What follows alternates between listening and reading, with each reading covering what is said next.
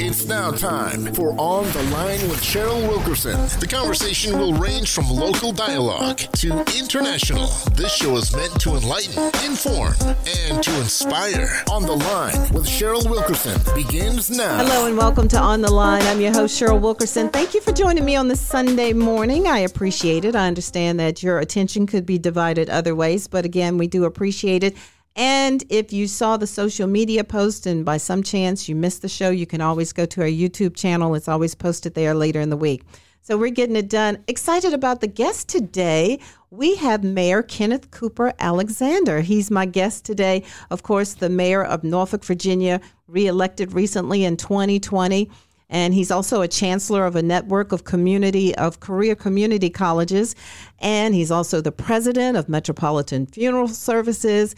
Been in this community a long time getting things done. Welcome to On the Line, sir. Thank you, Cheryl, for having me. All right. We're going to have a good time this 30 minutes. Is there anything off the table that we can't talk about? No. I'm a pretty open person. Pretty open. Yeah. You know who I am, and your audience knows who I am, so I don't think there's much that we can't discuss. Said open book. Let's start with a problem that many cities are having across the entire United States.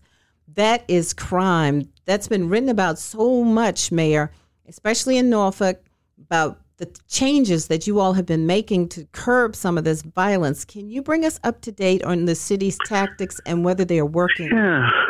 Thank you for that. I would say first, pre-pandemic, we were experiencing some of the lowest crime rates, numbers, violent crime, property crime, auto theft. You name the category. Mm-hmm. We were trending downward, and that was because of our community engagement.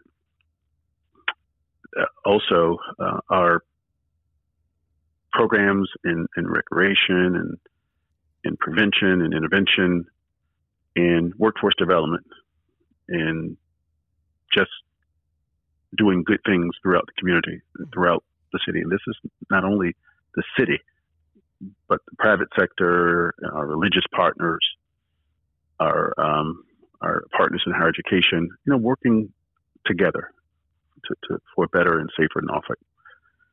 Pandemic comes. A lot of those programs were shattered or closed, and we start seeing an uptick in crime. And this is not only violent crime, but also auto thefts and burglaries and you name it. So, also if you look at Cheryl, what happened in our penal system, in our Department of Corrections, a lot of people were sent home. A lot of people were let out. Thousands of people were let out of jail early. And those persons returned to communities around the state. And Norfolk was not exempt. Norfolk was not spared from individuals who were serving time being let out of jail early. And a lot of those individuals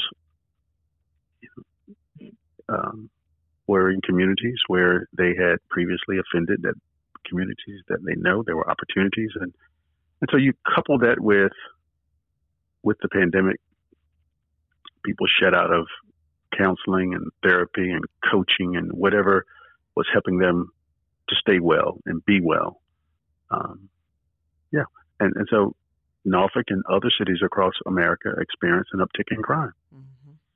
Now, some of the things that we recognize that, and we as a city decided that we have to have two approaches. One approach was a very short-term strategies, and that's code enforcement, drug enforcement, traffic enforcement, enforcing the laws and having this zero tolerance policy. And then we also launched some long-term strategies and partnered with the Newark Street Team and other persons who can help prevent crimes from happening in the first place through programs and training and getting involved in communities at the very local level, at the civic level, grassroots level. Those are some of the strategies that we are currently engaged with and in. You may heard about some of the things that happened downtown on Grammy Street and with the clubs and restaurants and bars and et cetera. First approach was to go out and engage those individuals and to have a conversation with them about their establishment and what was happening in their restaurants and in their businesses. And the second, you educate, you engage, you kind of get to know what's going on. You educate, show them the rule book, show them what they agreed to do as relates to their conditional use permit. Mm-hmm. When you have, if you're an establishment that serves alcohol or have a dance floor, have a DJ, a ballroom, you apply and most likely receive a conditional use permit. You agree to operate your establishment in a certain way, and your floor plan, your life safety plan, your exit plan, your security plan is all laid out. We all agree. We agree. You agree. This is how we're going to conduct business. Our hours of operation is posted. Mm-hmm. And when we do an unannounced inspection or we engage, in some cases we determine that, wait, what happened? This is not the floor plan that you submitted. This is not the life safety plan. Where's your security plan?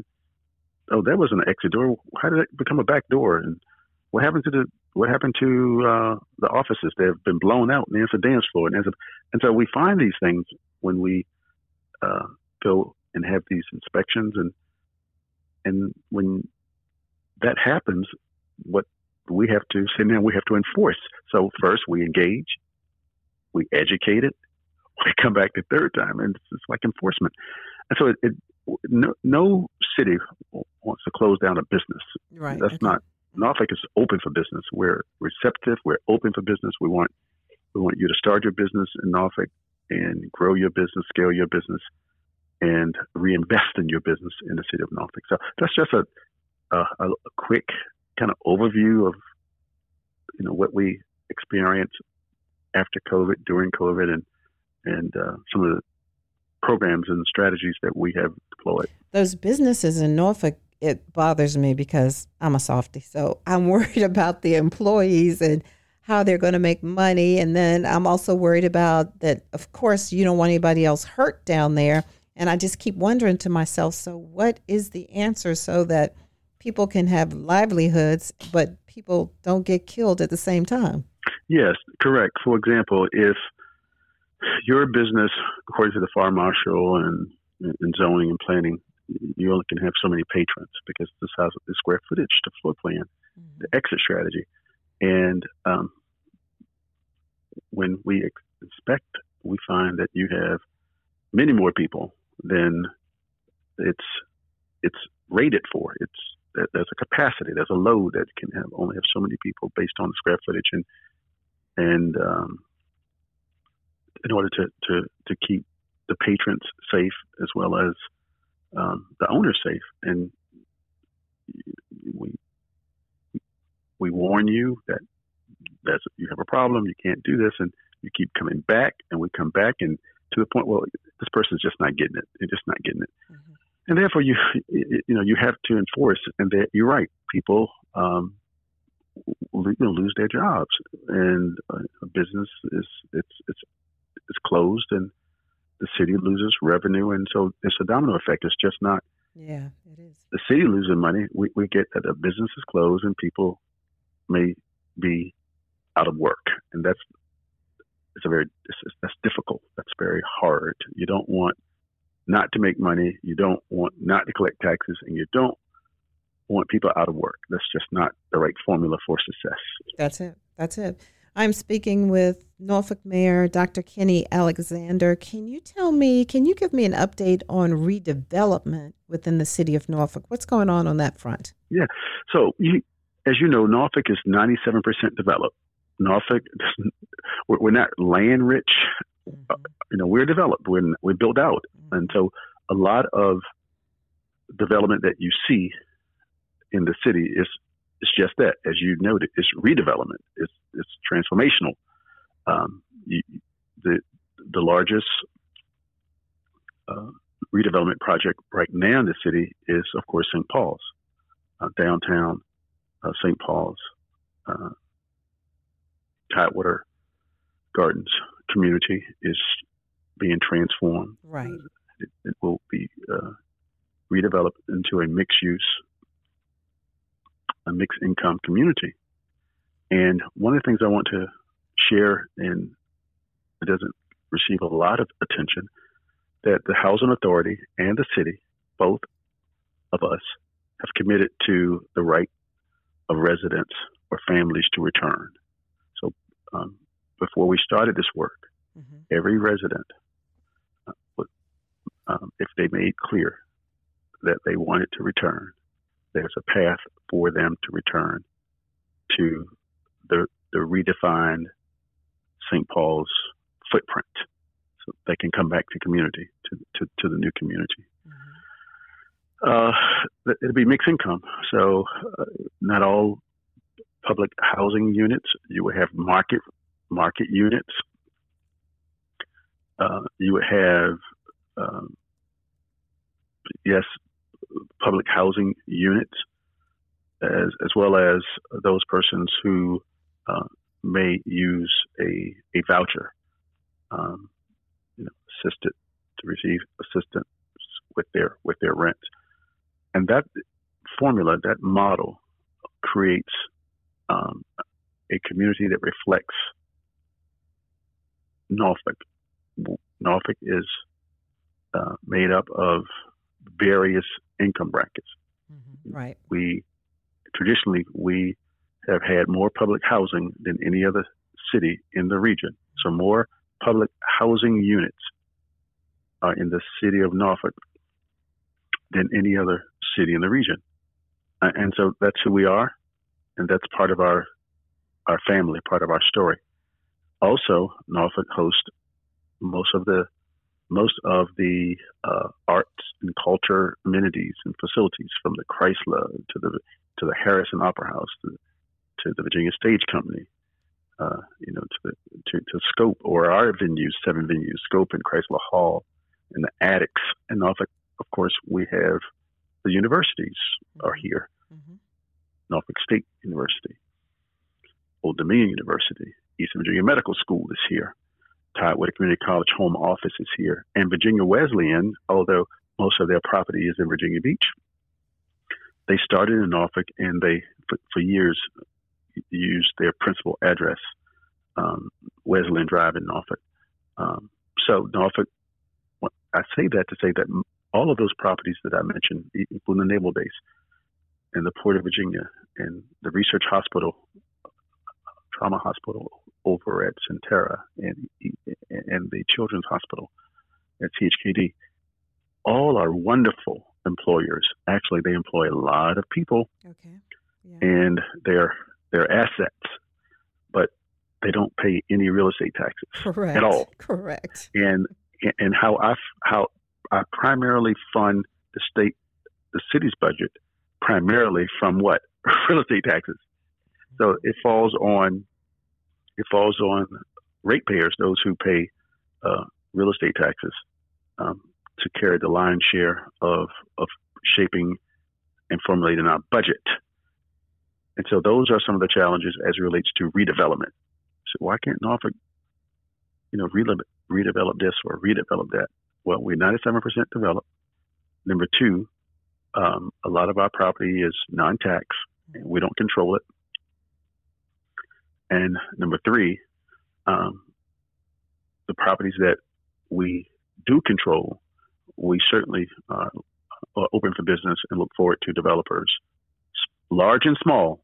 So you don't have to be a large developer to do business in Norfolk. You can be a small developer with an idea, with a dream, concept. You bring that, we'll try to figure it out and try to get it to market and try to help that dream become a reality.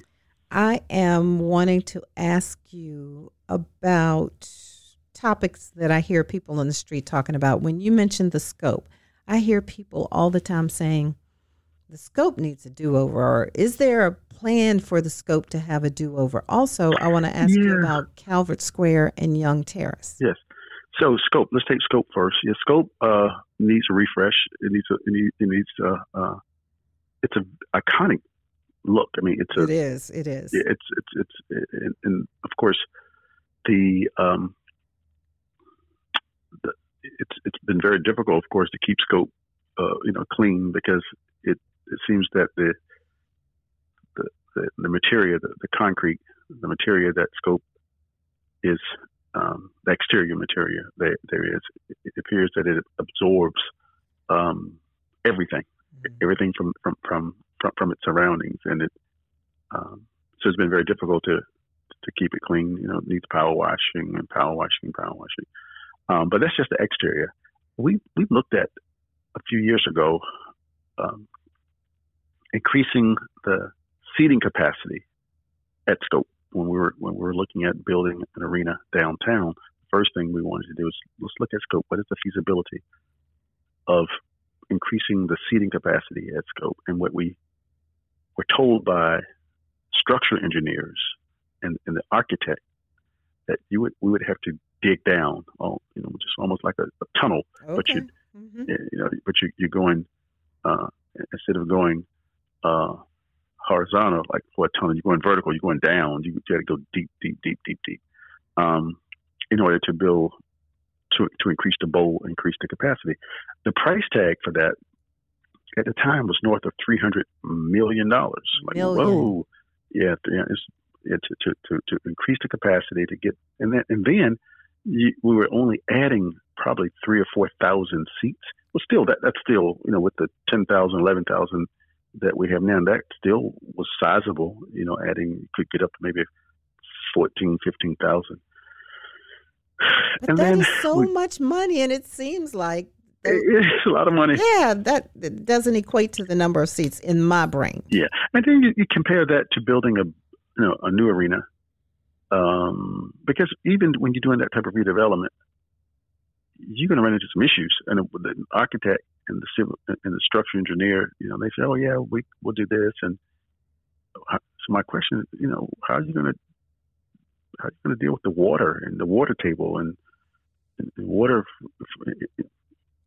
the floor from flooding? Or now we're going to put pumps, and we can put barriers, and we can drain. And so it got very complicated. Right. And to the point where we said, let's look at building a new arena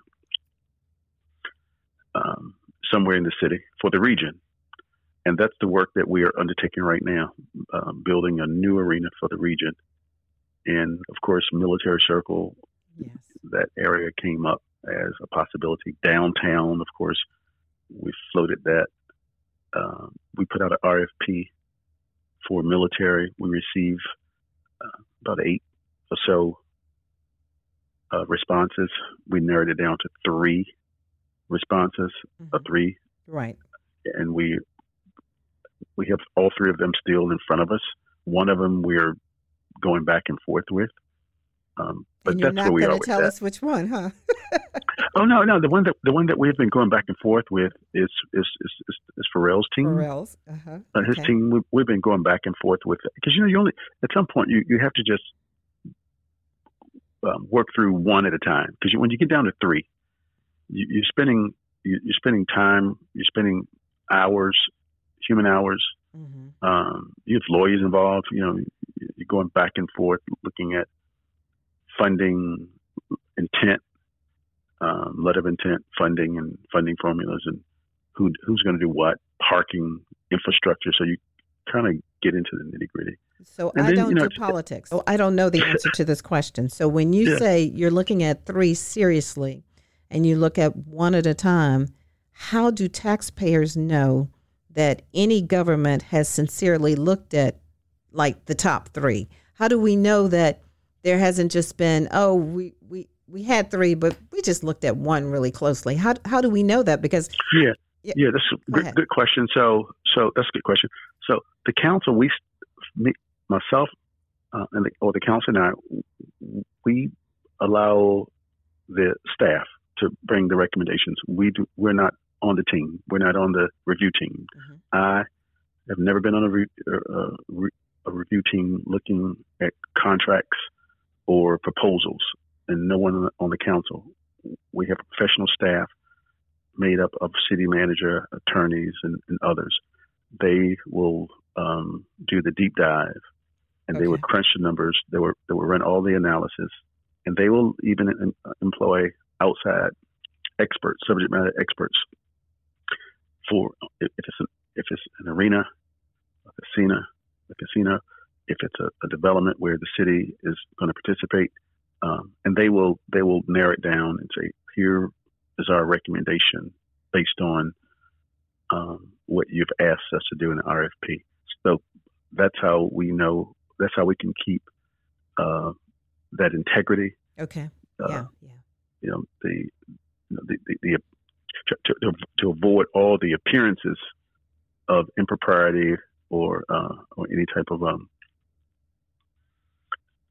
as you noted, how do you know the taxpayer is getting? It's a recommendation coming from the staff, not from council. I get it. Calvert Square and Young Terrace, update on those?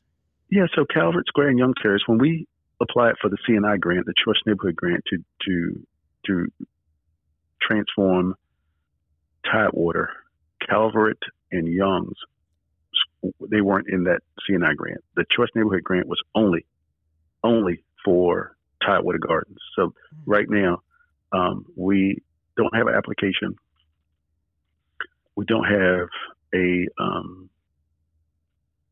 path to renovate or do the transformation of Tidewater and Young's and Calvert. Mm-hmm. The first thing we would have to do is do the same thing we did with Tidewater. We had to go out and have a conversation with the people. Mm-hmm. That's how we approached Tidewater. We went out, and I personally went out and met with residents to hear their stories and what they wanted for their community, what type of community that they envisioned, and what's being built in Tidewater largely is what we heard. People wanted walkable, bikeable communities. They wanted amenities. They wanted to be well lit. They wanted on-street parking. They wanted back doors. They wanted some detached, some units to be detached. They wanted, like a clubhouse or fitness area. They wanted multiple places to go for relaxation and gathering, like a town square. They wanted a place where they could assemble. And so what you will see in the renderings and the proposals for Tidewater is just that. It's what we were told by the residents that what they wanted. And so the same approach would, in my opinion, would have to be done for Young's and Calvert.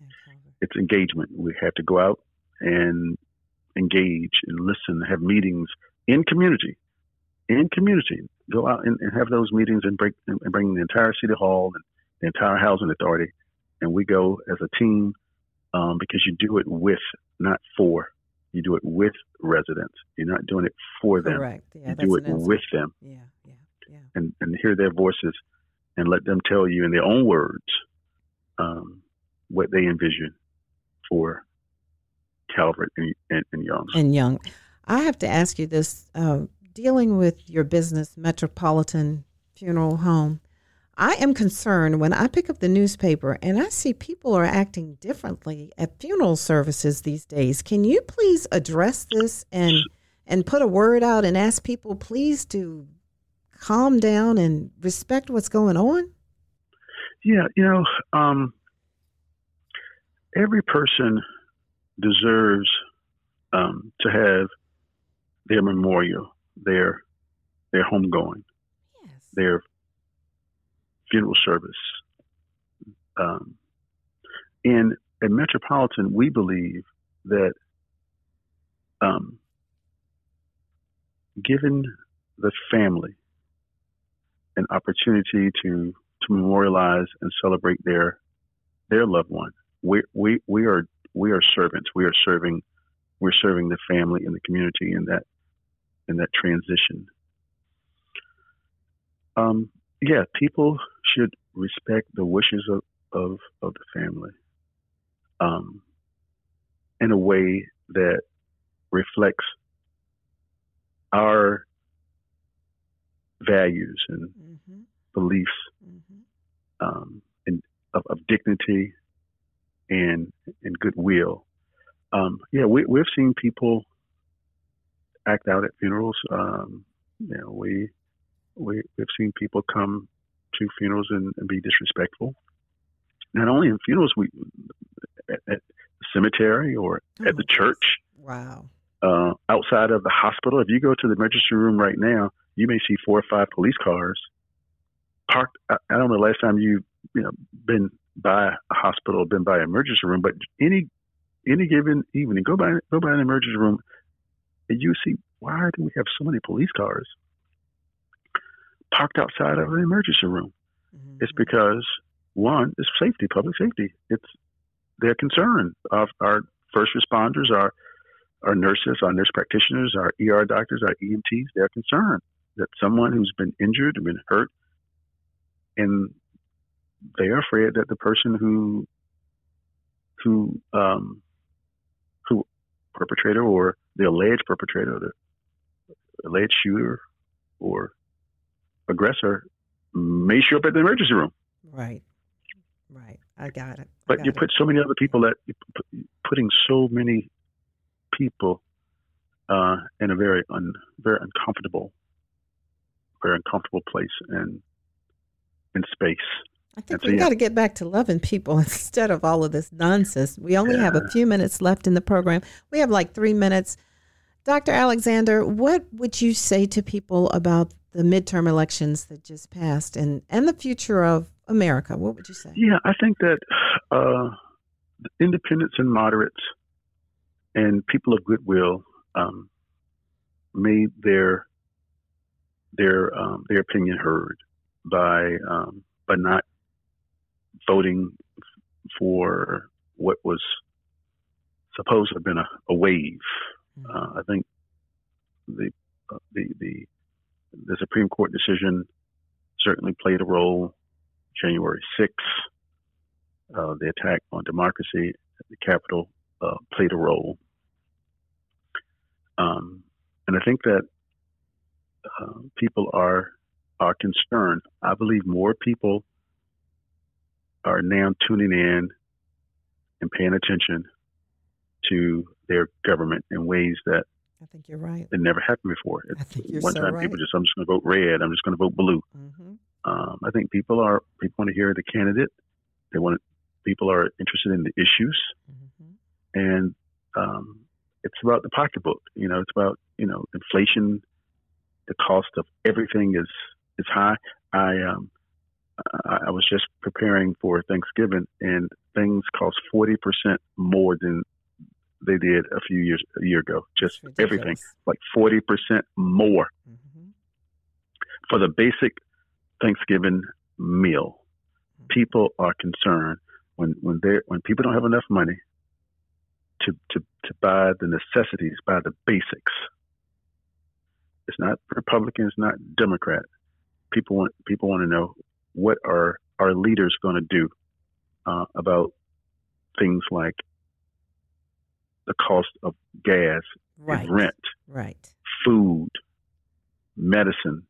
Everything is high, and wages maybe 2%, 3%. Inflation 8%. So there's a gap. So if you only got 2 or 3%, and wages is only inflation is 8-9%. There's a gap. There's a 6%. Where's that coming from? Yeah, it's a gap, big gap. Mr. Mayor, we are running out of time. I want to thank you so always good much. to be with you, Cheryl. I appreciate you taking out the time out of your day to talk to us today. Happy Thanksgiving to you and your family, and we'll do it again soon. Thank you so much. Be well. Thank you. Bye-bye. You all all, thank you for listening. This has been On the Line. Have a great Sunday. I'm Cheryl Wilkerson. You know, we do this every Sunday at 11 a.m., and I'm just pleased when you all join the conversation. As I said earlier, don't forget, you can always, if you missed an episode, you can go to the WNSB YouTube channel, okay? You all have a great Sunday. Behold the green and gold.